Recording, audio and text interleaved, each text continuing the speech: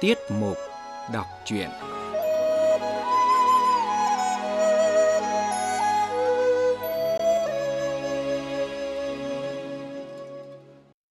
Quý vị và các bạn thính giả thân mến, mời quý vị và các bạn nghe Lệ Quyên đọc tiếp truyện Hồng Lâu Mộng, một tác phẩm văn học cổ điển của Trung Quốc. Còn như Phổ Vinh, vừa rồi tôi mới nói có việc lạ, tức là từ khi Vinh Công chết, con trưởng là giả Đại Thiện, tập tước, vợ Đại Thiện là họ Sử, còn một tước hầu ở Kim Lăng, đẻ được 2 con trai. Trưởng là giả Xá, thứ là giả Chính. Giả Đại Thiện chết sớm còn vợ, còn trưởng là giả Xá, được tập tước. Còn thứ là giả Chính, từ bé ham học được ông yêu, muốn cháu thi đỗ làm quan. Không ngờ lúc Đại Thiện sắp chết, di biểu dâng lên. Hoàng thượng thương nhớ người bầy tôi cũ, liền cho con trưởng tập tước. Hoàng thượng lại hỏi còn mấy con cho vào chầu ngay, rồi đặc cách cho giả Chính, hàm chủ sự và bộ tập sự. Này giả Chính đã được thăng viên ngoại lang. Vợ giả Chính là Vương Nhị đẻ con đầu lòng là giả Châu, 14 tuổi đã đỗ tú tài. Lấy vợ sinh con, nhưng chưa đến 20 tuổi thì ốm chết. Còn thứ hai là gái, đẻ đúng ngày mồng 1 tháng Giêng, cũng là một sự lạ.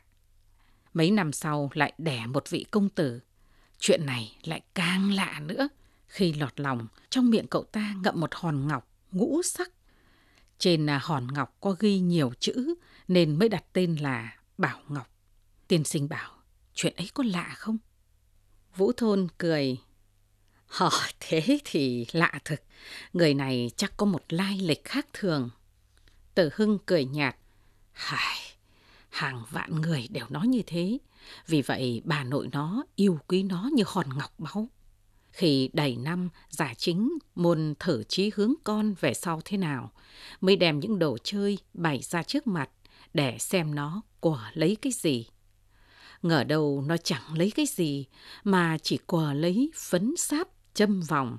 Giả Chính không vui, bảo sau này chỉ là đồ tửu sắc, vì thế không yêu quý lắm. Duy có bà Sử Thái Quân thì coi nó như là bản mệnh mình. Nói lại càng lạ, ngày này nó đã lên 7 lên 8, tính khí ngang ngược lạ thường, nhưng lại thông minh gấp trăm người khác. Nhắc lại câu nói hồi nhỏ của nó thật là kỳ quặc. Nó nói, xương thịt của con gái là nước kết thành, xương thịt của con trai là bùn kết thành. Tôi trông thấy con gái thì người tôi nhẹ nhàng khoan khoái. Trông thấy con trai thì như bị phải khơi dơ bẩn vậy. Tiên sinh bảo có buồn cười không? Chắc sau này cậu ta cũng sẽ là con quỷ hiếu sắc. Vũ Thôn nghiêm nét mặt ngắt lời. Không phải thế đâu. Đáng tiếc là các vị không biết lai lịch cậu bé ấy. Cũng như ông giả Chính đã coi nhầm cậu ta là quỷ hiếu sắc. Nếu không phải là những bậc đọc sách hiểu biết nhiều, dày công cách vật trí chi, đủ sức tham huyền ngộ đạo, thì không thể hiểu biết được. Tử Hưng thấy Vũ Thôn nói một cách trịnh trọng, vội xin cho biết vì lẽ gì. Vũ Thôn nói, trời đất sinh ra người, trừ những người đại nhân đại ác không kể, còn thì sàn sàn như nhau.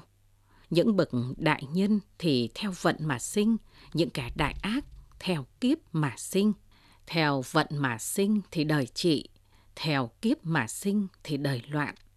Như các vị Ngưu, Thuấn, Vũ, Thang, Văn Vũ, Chu Thiện, Khổng Mạnh, Đồng, Hàn, Chu Trình, Trương Chu đều theo vận mà sinh. Bọn Suy Vưu, Cung Công, Kiệt Trụ, Thủy Hoàng, Vương Mãng, Tào Tháo, Hoàn Ôn, An Lộc Sơn, Tần Cối đều đúng kiếp mà sinh.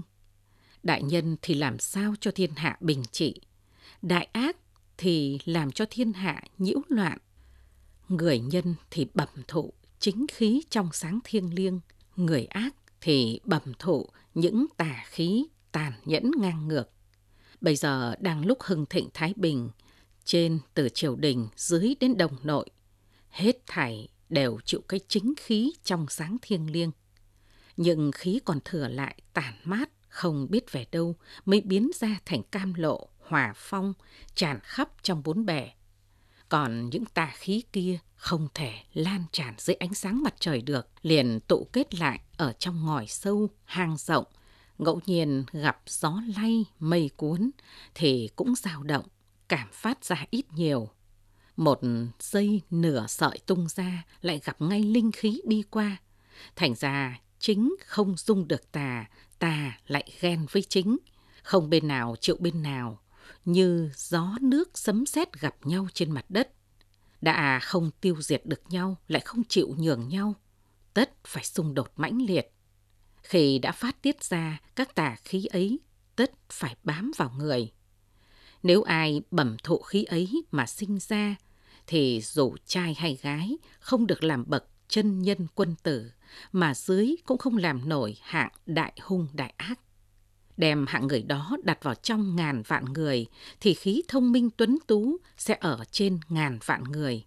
Mà cái lối bướng bỉnh càn rỡ cũng lại ở dưới ngàn vạn người. Nếu sinh vào nhà công hầu phú quý thì là hạng người tình si tình chủng. Sinh vào nhà thi thư thanh bạch thì là giật sĩ cao nhân. Dù có sinh vào những nhà hèn hạ thì cũng là đào kép danh tiếng, chứ không đến nỗi làm tôi đòi cam chịu sai khiến. Trước kia như Hứa Do, Đào Tiềm, Nguyễn Tịch, Kê Khang, Lầu Linh họ Vương, họ Tạ, Cố Hổ Đầu, Trần Hậu Chủ, Đường Minh Hoàng, Tống Huy Tông, Lưu Đình Chi, Ôn Phi Khanh, Thạch Mạn Khanh, Mễ Nam Cung, Liễu Kỳ Khanh, Tần Thiếu Du. Gần đây như Nghê Vân Lâm, Đường Bá Hổ, Trúc Chi Sơn, lại như Lý Quy Niên, Hoàng Phiên Xước, Kính Tân Ma, Trác Văn Quân, Hồng Phất, Tiết Đào, Thôi Oanh Oanh, Triều Vân. Tuy địa vị họ khác nhau, nhưng cũng giống nhau cả. Cứ như tiên sinh nói thì chả hóa ra được làm vua thua làm giặc hay sao? Đúng thế. Tôi từ khi bị cách chức đến giờ, 2 năm đi chơi các tỉnh, đã từng gặp 2 đứa trẻ dị dạng.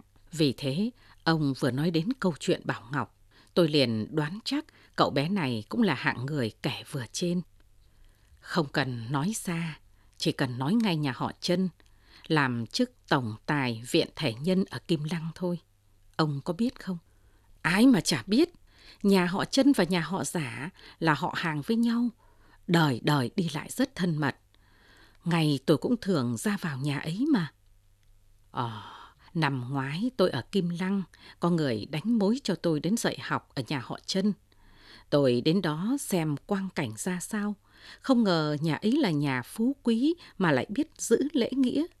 Ít có một chỗ dạy học nào được như thế. Tên học trò ấy tuy mới vỡ lòng, nhưng khó hơn là dạy người lớn để đi thi. Nói ra thật đáng buồn cười. Tên học trò bé con ấy nói thế này: phải có 2 bạn gái bé cùng học với tôi mới nhận được chữ, hiểu được nghĩa. Nếu không thì bụng tôi cứ mờ đặc đi. Nó lại thường nói với bọn người nhà: 2 chữ nữ nhi đối với tôi rất tôn quý, rất trong sạch, không gì sánh kịp. Hơn cả Phật Di Đà và Ngọc Đế ạ.